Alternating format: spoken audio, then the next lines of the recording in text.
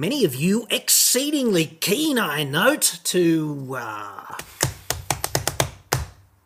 kick me in the slats in the comments yesterday concerning my position on that ridiculous Tesla Semi. Now, have I decided to repent and apologise, fall on my sword, accept the Messiah into my life? We'll have to wait and see. But I thought in the meantime, in this video, we might address some of your more entertaining comments.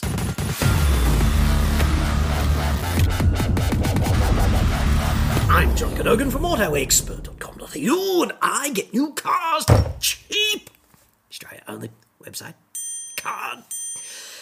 My heart was as heavy as a field of butterflies in spring this morning when I dialed into YouTube analytics and I discovered that yesterday's report on the Tesla Semi, that abomination, has become the most hated video on my channel in recent memory.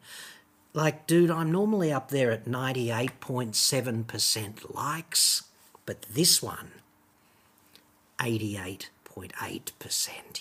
Yeah, that means 1 in 8 of you hated it, and that means I'm halfway to my stated goal of 1 in 4 haters. So this is your opportunity. Don't miss it. Dislike this video now and subscribe. You know you want to. This report is sponsored by NordVPN. Now, I'm not a hardcore IT guy, but I've heard enough, especially recently, about data breaches, scams and hacks to know that being online can be inherently risky and costly. You don't have to be tech savvy to use NordVPN. It's a simple one-stop cybersecurity solution. One click and you are protected from hackers, malware and pop-ups across as many as 6 devices. NordVPN is the world's fastest VPN. I don't even notice it running in the background, frankly, and it only costs about as much as a cup of coffee to keep your data, your identity and your devices secure every month.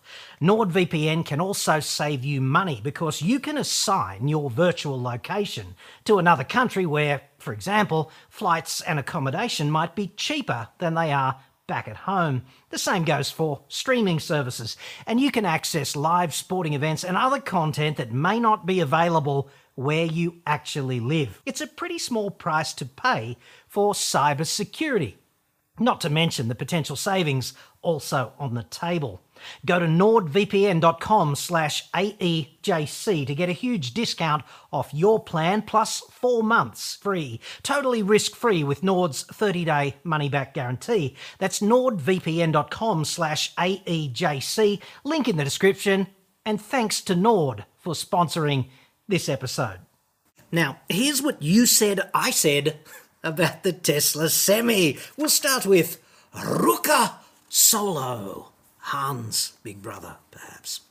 You didn't figure in the weight of a 12-litre diesel engine, nor the gearbox against the weight of electric motors and drivetrain, nor the 1,000-litre fuel tank. Tesla Semi is indeed a bullshit concept that cannot work, but if you're gonna do the maths, do all of them. Smiley face. Men should not emoji. Ruka. Anyway, I got hundreds of those comments. You didn't include the reduction. The central thesis is that I didn't say, well, there's a big heavy battery there, but we have to compensate because they pulled out the diesel engine and the transmission and things of that nature. And certainly they do weigh something when you change the fundamentals of a truck or a car, whatever. A Cummins X12 engine, I looked it up. 2,050 pounds, 931 kilos if you're from around here. A Road Ranger gearbox is about 300 kilos, 1,000 litre of fuel.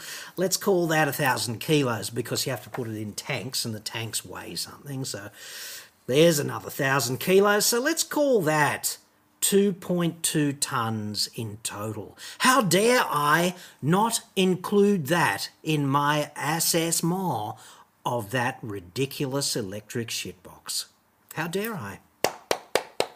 I'd suggest, though, on the counterbalancing side, like the counterfactual here, is that the Tesla Semi does add rather a large inverter because it would have to surge to a megawatt of output because you have to get DC out of the battery and convert it to AC for the 3 motors. And I did kind of look up what the power must be if you're going to get from 0 to 60 in Miracle, which is 0 to 100 here.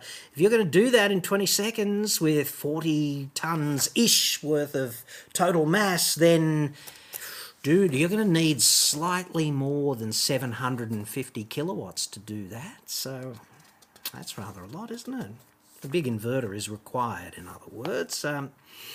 You'd need a dirty big cooling system for that too. Plus, it has to actively cool the battery when the battery's being charged, so it's not as if we're getting rid of the cooling system. And you do have 3 motors, each with massive reduction gearing built in, because if memory serves, based on the Model S Plaid specifications, they do spin at 23,000 and change RPM, and you have to get them down to 500 and something at the wheels. I mean, at 100 k's an hour, your average truck wheel is spinning at about 500 RPM. So there's a massive fixed gearbox there that has to be capable of withstanding all of the load of inertia, etc., imposed on it and things of this nature. So that truck is definitely going to be heavier. And the question is, how much heavier? And dude, there's an obvious conclusion here,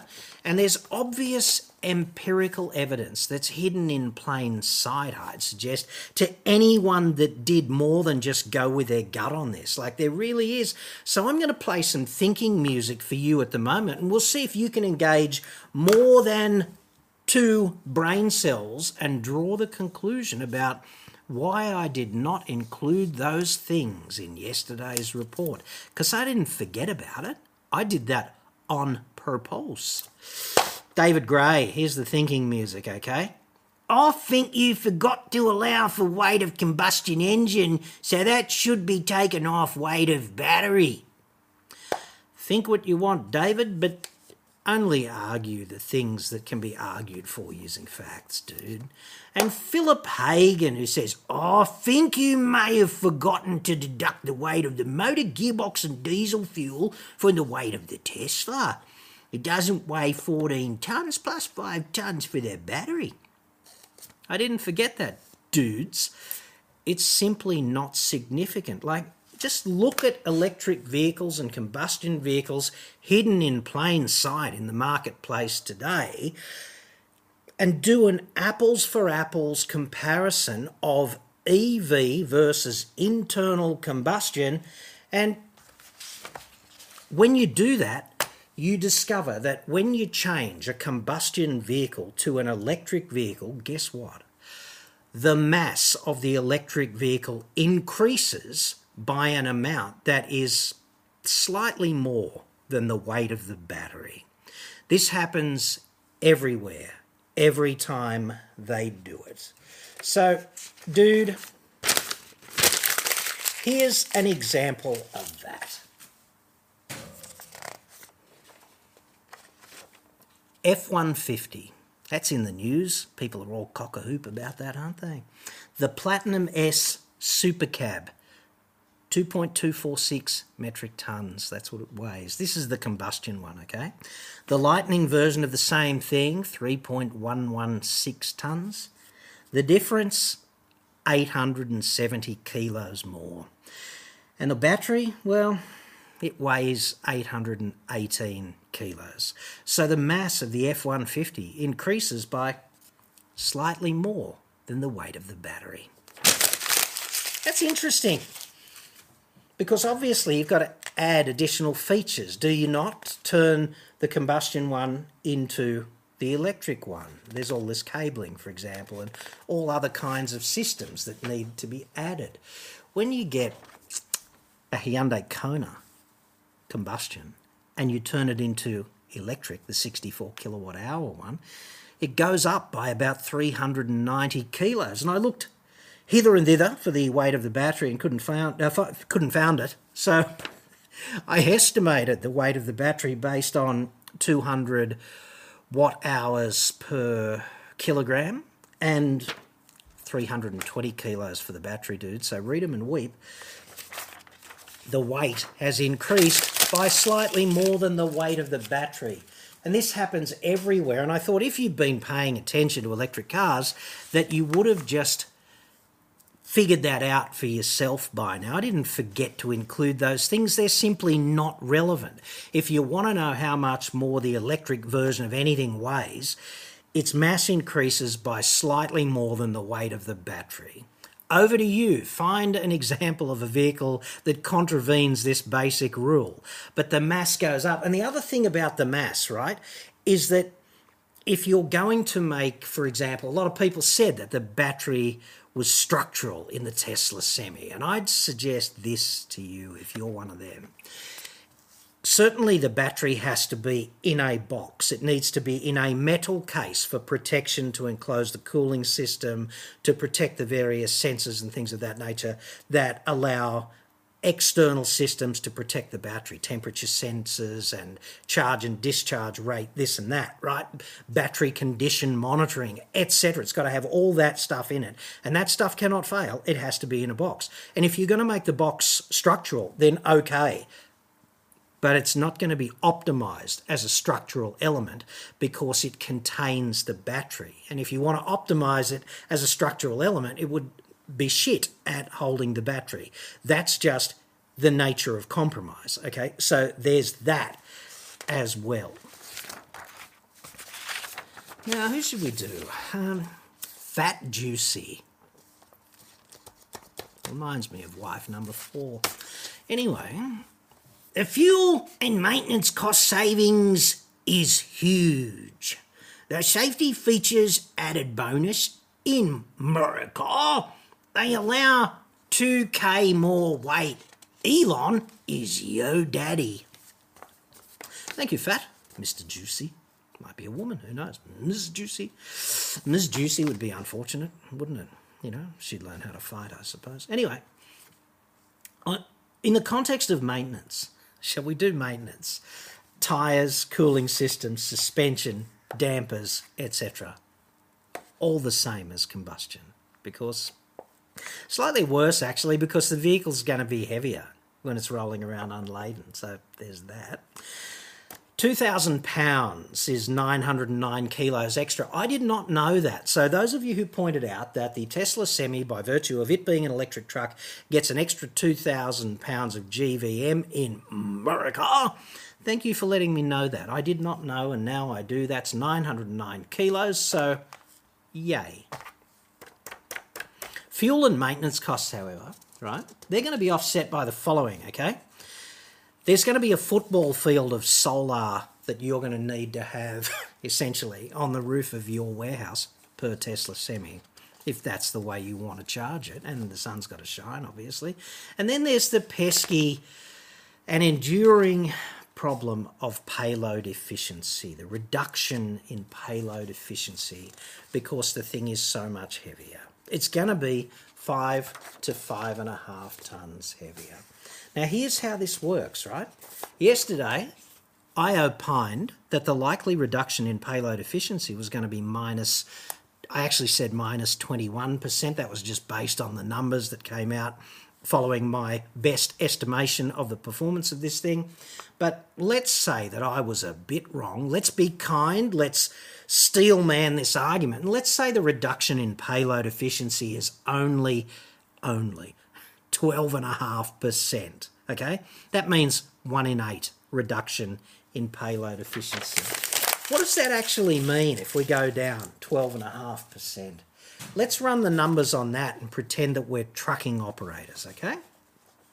Let's say you've got a pretty efficient fleet. You're a logistics professional. You've got 40 trucks and 80 drivers. They're running 2 shifts.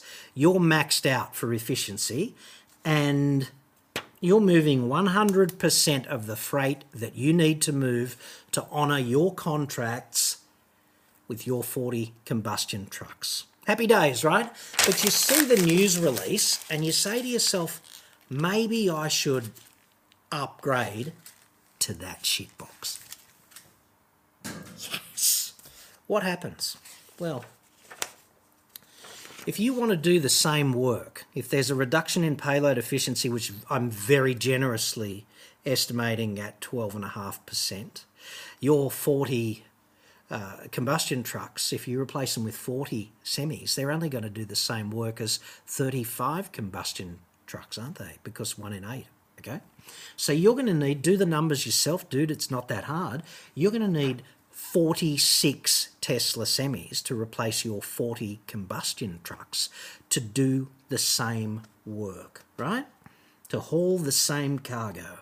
And that means you're going to have 14 and a bit % more trucks on the road. And obviously it's 45 and a bit when you do the numbers, but you can't have a fractional truck. You have to buy them in wholes. And to do the same work, you're going to need 46 of them. But it's not just the trucks, is it? When you think about it. And you really do need to think. 46 trucks is going to require 92 drivers. So that means you're going to have 92 drivers instead of the 80 that you did. You're going to have to find the salary and the on-costs for another 12 heads in your staffing budget. Good luck with that. You're also going to have to do about 15% more maintenance and logistics because you're going to have to do more driving, more trucks on the road, driving the same number of payload tons hither and thither to get paid. Okay, so there's going to be 15% more tyres and other maintenance, and there's going to be 15% more on costs generally, which I'd suggest is enough to give many trucking operators the difference between a black balance sheet and a red one. Because it is a highly competitive industry. So unless the government steps in and rebates the operators of electric trucks, how is that actually going to work? And of course, your internal combustion engined trucking competitor, well, he can still get the same job done with 40 trucks and 80 drivers, can he not? So that's going to be a problem for you the next time those contracts come up for tender. So unless there is some significant incentive that's not commercially driven, like not commercially driven in the context of the free market, then you're fucked, basically, is what I'm saying. Now, M. Max, he's stating the payload at 18 tonnes by assuming the Tesla truck must weigh 5 tonnes more than a conventional semi. That is not considering removing the diesel engine, transmission, driveline, fuel tanks and structural changes of the chassis itself. The reality is we don't know what it actually weighs until it's released. However, this gentleman's logic is flawed in that respect. We've covered off the stuff about the weight. I'm not wrong about the weight. Wait and see, because eventually the numbers will be released. On that mass, though, the Tesla truck has basically the same drivetrain layout as the Model S Plaid, okay? At least in terms of its motor setup. And those motors rev to 23,000 and a bit RPM. They have to make the power. So if you're going to gun it at a GVM of 40 tonnes, okay, 0 to 100, 20 seconds, 750 kilowatts at 23,000 RPM, assuming 100% efficiency for the conversions. You're going to be hauling a total mass of 40 tonnes for that 20 seconds doing that. That's a big job. This is going to require a gearbox with 44:1 reduction gearing, transmitting 750 kilowatts in total. It's actually 3 gearboxes transmitting 250, one for each motor, against 40 tonnes of inertial load. And I don't see any of the hardware doing any of that, being particularly lightweight. I don't think any of us will be running uphill carrying any of it anytime soon. And I'd furthermore suggest that there's a reason that the stats on the Semi are not released. You can't see the data anywhere, and I don't think that's by accident. In fact, it cannot be by accident. The reason is the data makes the truck look like a piece of shit. It would interfere with the narrative. They're not being disclosed for a reason. Now, one of these light bulb moments that I got when I stopped being an engineer and I became a journalist. I was working on tabloid TV on a current affair for the Nine Network. This is about 20 years ago. And I was doing one job on location somewhere with a really senior producer, and we were talking about this and that. And he said, yeah, I was talking about interviews and interviewing and that kind of journalism stuff. And he said, yeah, what you got to do is listen for what they're not saying, because often what a subject doesn't say tells you everything. And this is true in the corporate world as well, because when corporations disclose information about vehicles, about policies, about whatever, they not only tell you what they want you to hear, okay, they don't tell you what they don't want you to hear. So you've got to listen hard for that. What are they not saying? This is true of politicians also, right? So Tesla is saying fuck all about the truck. They won't disclose the weight of the battery, for example. They won't disclose the weight of the truck. They won't do any of that stuff, and they're doing it for a reason, because it interferes with the narrative that they're trying to set up. What other reason could it possibly be? Because if there was miraculous battery technology and these batteries were lighter than a bee's dick and just twice the chocolatey goodness, plus they prevent tooth decay, don't you think the Messiah would be up with his friggin' megaphone just letting us all have it? Because he would really have kicked a goal here. This is just the hyperloop of electric trucks. And if you can't see that, then one of us has got a problem, and it ain't me, okay? Let's talk to Gringle now, just to close this one off, shall we? Because this is pretty good too. Many warehouse rooftops could handle a few megawatts of solar. Could they? That's probably true hypothetically, but solar cells, for various reasons, because of the performance of the semiconductors and because there's only a limited amount of the spectrum that actually causes the photovoltaic effect and other factors of this nature, they're kind of limited in practice to about 20% efficiency. Plus they get dirty, and immediately after you deploy a solar panel, its efficiency drops permanently. Like, it's just one of those spooky things. 20%, okay?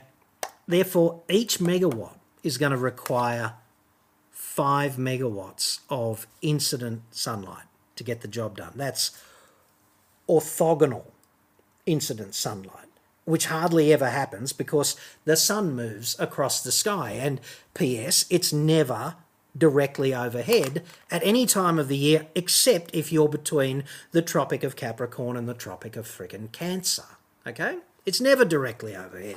So it's generally inclined. And let's just say the sun is at sort of, incidentally, no pun intended, but incidentally, sunlight is 1,000 watts per square metre, bang on, orthogonally, okay? 1 kilowatt per square metre, more or less, okay? But if the sun's at sort of 45 degrees to the array that you've got, you know, your array could be like that and the sun could be like this or whatever, but if it's at 45 degrees in any angle, then you're going to need about 7,000 square metres per truck, okay? 7,000 square metres. So if you've got this warehouse logistics facility with the capacity to field 10 trucks, like 10 loading bays, and the plan is to charge them up while they're in place, you're going to need 70,000 square metres of solar array, okay? That's 7 football fields, more or less, of solar array just above you. And P.S., the sun has to be shining. So if it's overcast, that's not going to work. And if it's nighttime when you want to load the trucks, that's not going to work. So why invest in the charging infrastructure if you're not going to do it just in the middle of the day and it's got to be sunny, blah, blah, blah. I don't see solar as a real alternative to the grid for a full-on logistics business because it really can't be trusted. At best, you could augment the charging with some solar if you can work that out, but relying on a quote-unquote a few megawatts of solar to keep your trucks rolling around, tell him he's dreaming, okay? And finally, John H., who says, the solution for Australia may be interchangeable batteries stored at a change depot / fuel station. I'm guessing Elon won't be redesigning his pride and joy for us Aussies. This is a bit of a radical thought, but one that may be achievable in relation to increased range. Well, John, I'd suggest let's not be holding our breath for interchangeable batteries, because this is really not the same as changing the battery, the starting cold cranking battery in a car. Okay, it's really not the same as that. Electric car batteries are pretty well integrated into the vehicle, and yeah, they could be removed. They can be removed. They can be replaced, but it's a hell of a big job, because it's not just a matter of pulling the battery terminals off and unbolting a couple of things and taking the battery away. You know, in the case of a relatively mundane electric vehicle, the battery's going to weigh about half a tonne, let's say. So you've got to have lift facilities for that. It's also going to have an active cooling system connected, plus all these sensors. It's got to integrate with the CAN bus in the vehicle, and that's going to be a hell of a problem. And then there's the liability issue, because your car, your truck, whatever, it comes with a battery from the factory. And if you really think it's a good idea to just take that one out and put it in some sort of collective battery storage facility and get someone else's maybe shitty battery that's been in service for a lot longer, might have a defective component, battery might have a catastrophic thermal runaway on the way down the road, and there's your cargo just up in flames. Or let's just say that you've got some time-sensitive cargo, it's refrigerated, whatever, it's going to spoil. If the battery fails 250 miles down the track from where you changed it out, that's going to be something of a liability issue as well, and it could be $1 million worth of cargo in the back of the truck. So in the case of personal EVs, it's not feasible to change batteries over because it's too complex. You need a highly trained person to do it. They would need to have specific lifting gear, and it's going to take longer than recharging, right? So what is the advantage again to having this fantasy about let's just change the batteries quickly? Dude, it doesn't work like that. Now, if you want to have a shot at me about this, I'd love to hear it, but I'm not motivated to repent based on any of the feedback that I received yesterday. And I did find it hilariously entertaining that so many people would just go with their guts and say, oh, he forgot about the engine and the gearbox that's being taken out and whatever, right? If you actually look at what's happening with vehicles and you run the numbers and see how it actually plays, that's not the case at all. You cannot go with your gut when you're interfacing with reality, because when you do that, you look like a peanut. So try a bit harder. Please tell me where I'm wrong exactly in the comments. Let me have it. I'm up for that. And please get the dislikes to at least 25%. Lift your game, in other words. You know you've got this in you.